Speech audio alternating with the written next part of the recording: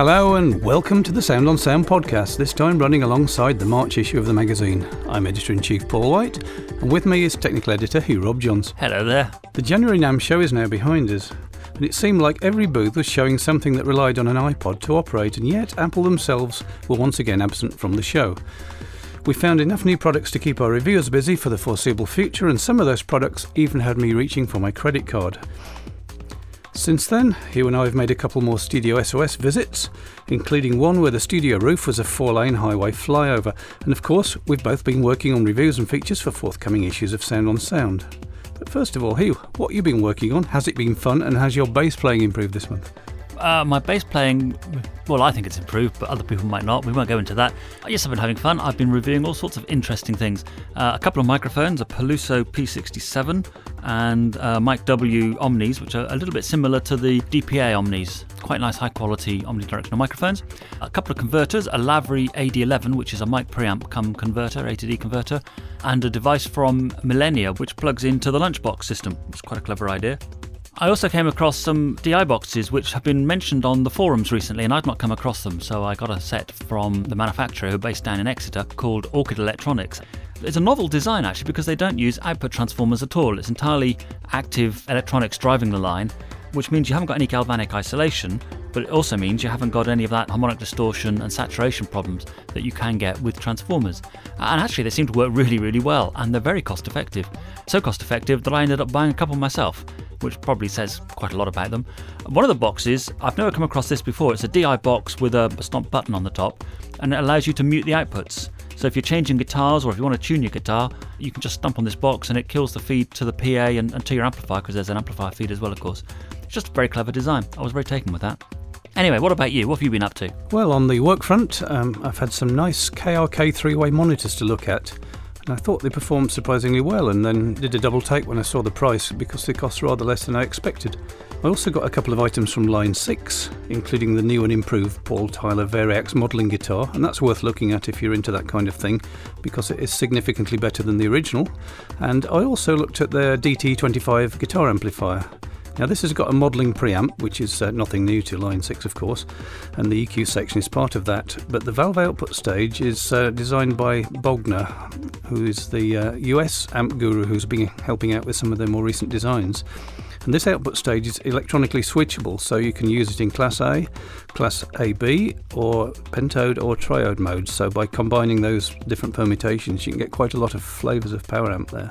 It's got a low power mode for recording, and that's also incredibly useful because you can get the sound of a really cooking tube amp at quite a low level. So I think that's going to be of great interest to guitar players who both gig and record. Other than that, in my spare time, I've been helping out on an album project which is being put together by Gordon Giltrap and Oliver Wakeman, and I've also been trying to design the ultimate overdrive pedal, but I'll let you know if that works out. It's a good excuse to sniff the solder.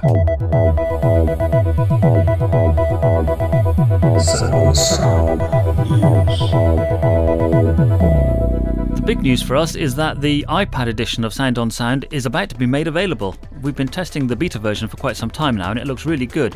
And the interesting thing is that we've reformatted the pages so that instead of having 3 columns, there's only 2, and that means it all lines up on the iPad screen really nicely. You haven't got to do lots of scrolling around to read everything, so it's very easy to use.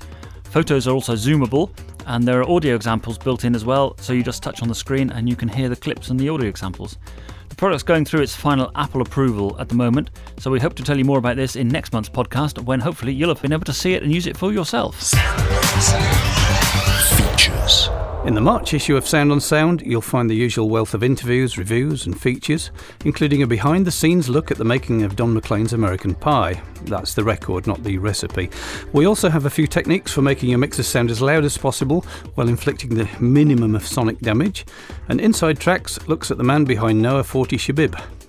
Our busy review section is again too lengthy to list in detail, but highlights include Isotope's Ozone 5 Restoration plugin suite, the new event BAS 2020 monitor speakers, and Avid Pro Tools 10, which of course can now run completely natively. We also check out more mics, including Blue's visually striking Reactor and Audio-Technica's AT2030 small diaphragm stick mic. And at the more esoteric end of the spectrum, we look at Ingram Engineering's MPA 685 dual-channel mic preamp, and BAE's latest take on the classic Neve 1073 preamp, all in one box. And of course, we also include a neat array of plugins and samples. Thanks, Hugh. Of course, if you want the latest and greatest news, check out the Sound on Sound website because things are being added every day. Sound advice. Okay, on to the Q&A. The reader asks, why does my automatic pitch correction plugin make my vocals sound unnatural? And in some cases, it even makes them sound more out of tune than when they were originally recorded. Well, there are two parts to this answer. The unnatural character that you talk of usually occurs when the pitch correction speed is set too fast. What happens then is that all those little natural pitch glides and nuances that a real vocalist produces are converted into unnaturally abrupt pitch change steps. And when taken to extremes, this produces that familiar robotic hard tune effect heard on countless records. Usually setting the speed fader to around halfway or a bit slower than halfway sounds pretty natural with most singers. Now, if some of your notes seem out of tune, you may have left the plugin set in chromatic mode, and that means it tries to correct the pitch to the nearest semitone. Of course, with a reasonably good singer that can work fine, but if the pitch is more than half a semitone out, as it often is with my singing, or half an octave out in many cases, the plugin might not drag the note to the right semitone, but instead to the one above or the one below the one that you intended, and that can sound pretty horrendous. The best approach here is to set the correction scale to include only those notes that have been sung. And if even this is tricky, then try breaking the song into sections and maybe using a different scale for different sections of the song to try and eliminate all possible rogue notes. However, even this doesn't guarantee complete success if the singer's really sloppy, in which case you may have to resort to something like Melodyne, where you can do more surgical offline correction of pitch and also of pitch bend and vibrato. In fact, you can completely reshape a vocal that way, but it does take a little bit of skill and a lot of time. Yeah, I think that's right. I think with the fast change, then as you say, it can sound very mechanical and very artificial. And really all you're trying to do is, when somebody hits a note, is hold them on that note and drag them into tune in a gentle, natural way. So as you say, slowing the attack time down is probably the way to do that.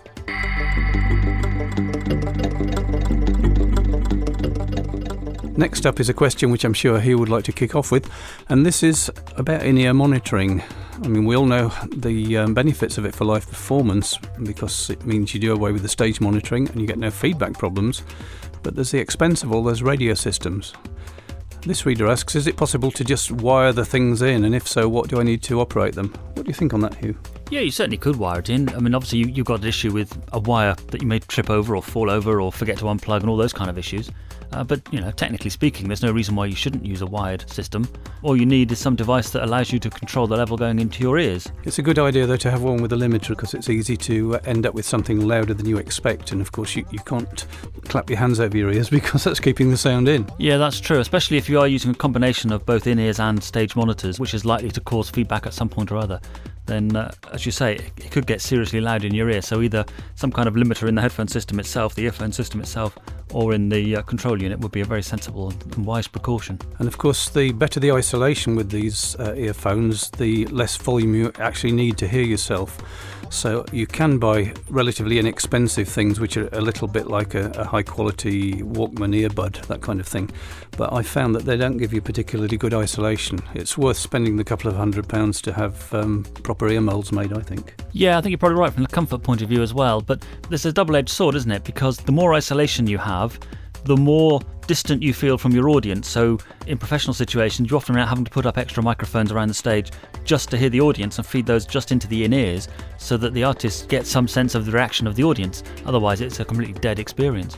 And the other thing is that because you hear yourself so clearly in the earphones, a lot of vocalists will then tend to underproject, which means that whoever's balancing the PA's got to put more gain into the microphones and you end up with more spill. So in-ears are very useful and they do have a lot of advantages, but there's also some quite significant disadvantages if you don't use them properly. I'm just wondering for smaller gigs whether it's worth just using one on the side that's facing the drummer. A lot of people often use just one ear, and the other thing is that sometimes again for pitching it's easier to take one ear out, and you may also need to put some kind of comfort reverb in the in-ear monitoring feed as well to help people stay in pitch. Yeah, sounds like good advice here, thank you. The final question this month is about studio acoustics, and the question is, what's the difference between absorption and diffusion, and where should I use them? Well, absorption does what it says on the tin. It absorbs sound, so sound hitting an absorber hopefully disappears and doesn't come back. Whereas diffusion actually scatters that sound around. It allows it to reflect back into the room, Normally, sound hits a reflective surface and bounces off at an angle which is equal to the incident angle. With a diffuser, it bounces off in all sorts of different angles, so it kind of scatters it across the room. So you're not losing energy from the room, and that's the key difference. You're keeping all of that sound energy in the room, but you're just spreading it around more evenly, and often that can be quite a useful thing to do. So I guess one advantage of that would be it would reduce hard flutter echoes at higher frequencies, that kind of thing. Yeah, that kind of thing. Often if you put a lot of absorbers in the room, it can end up sounding very dead and very dull, and that can be quite a tiring place to work in, actually.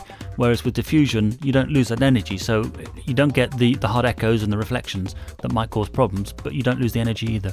Now, I know a lot of people put shelves of gear at the back of the room just to scatter the sound, so I'm guessing that in the smaller studio, diffusers will be best deployed near the rear of the room rather than at the front, because they need some distance to work. Yeah, you can't have them too close to you because the sound doesn't get a chance to spread into the room very well if they're too close. So it's quite common to put them on a back wall. And as you say, shelves with all sorts of bric-a-brac on, CDs, books, DVDs, whatever you've got, boxes of software, that kind of thing. Just randomly scatter them around the shelves so that there's no solid flat surfaces that extend in any particular length. And that will act as quite an effective diffuser.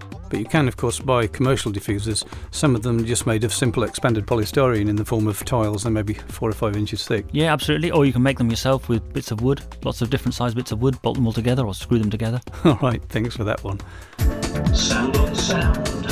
Tech Talk. Right, now it's on to our Tech Talk section, and this is inspired by going around the NAMM show, where it seemed that almost every single product you could see had to have an iPad attached to it, otherwise it wouldn't work. Now, you can see why manufacturers adopt this, because it's actually cheaper for them to get the customer to buy the iPad for a start, to use as a custom interface rather than having to design a bespoke touchscreen. But my worry on this, I don't know about you, is that consumer technology tends to have a shorter lifespan than professional technology, and it may be that the piece of kit is still working when the necessary iPad to make it go is several generations beyond and maybe not backwards compatible. How do you feel about that? Yeah, I'm in two minds about it, a bit like you really. Certainly from a designer's perspective, having a product which already has the operating system and the touchscreen interface and all that already well engineered takes a lot of design work out, and all they've got to do is come up with an app that will run on that iPad platform to control their hardware. But as you say, hardware tends to change so quickly. We're already at the second iPad. The third one is muted for coming in a few months' time, and there'll be a fourth one before the end of the year, I expect. And it just makes you wonder, these things change size, the connectors often change. It does make you wonder whether it's going to be a good idea as a long-term investment. But on the other hand, as you say, you get some really quite impressive facilities for not much money. Yeah, I think it's reasonably safe in the medium term because Apple seem to have adopted the same connector for the phones and for the iPads, and I can't see why they'd want to change that unless they come up against some technical limitation that forces them to do it. Already you can buy a 16-channel audio interface from RME, so they're quite capable things as they stand, and at the show I did notice that someone had a 48-channel DAW which you could just run on there, including plugins, which is quite remarkable when you think what we used to do with tape recorders the size of cookers. Now you can all get it on this thing the size of a table mat. Yeah, it is very impressive indeed. The other thing that worries me slightly is what happens when they change the operating system. We read on the forums all the time people that have trouble with their new Windows 7 system that won't run stuff that was designed in the days of XP, or people that have got Mac Donkey and it won't run on Mac Badger or whatever, and these changes of operating system render the drivers useless, and the same thing could easily happen with iPad software.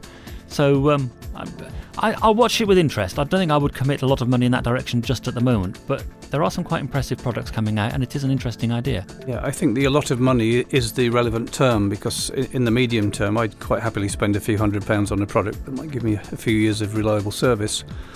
If it was something that cost thousands of pounds, then I might think twice. Sure. As you say, it's clever in that these manufacturers expect you to have the iPad already, so that's £300 or £400 off for the cost of their product that they don't have to worry about, but you do. Yeah, a good case in point there is the Mackie mixer, of course, the little 1608 digital mixer, which, as the name implies, has got 16 ins, 8 outs. It's a live sound mixer, but the entire operating system or the entire interface lives on an iPad. The good part of that, of course, is that you can carry the iPad to the back of the pub and mix from there without having to run a multi-core. And quite often the price of a multi-core, not to mention the hassle of wiping beer off it at the end of the night. Yeah, that all sounds good, but presumably the iPad talks to the console with Wi-Fi. It does, so you wouldn't want to go to a huge venue with it, but in a pub I think you'd be fine. Yeah, but what happens if you go into a pub and they're running their Wi-Fi on the same channel as you are? Well, they're quite robust, these things. Yes. Trust me. I'm dubious, but okay, let's watch and see what happens. And the audio doesn't drop out. All that would happen is you'd lose control and have to control. walk closer to the stage to get it back if that did happen. But it's the one thing that met my practical needs. And I'm quite prepared to risk the few £100 it costs to buy one. Yeah, no, interesting. I will look forward to seeing it.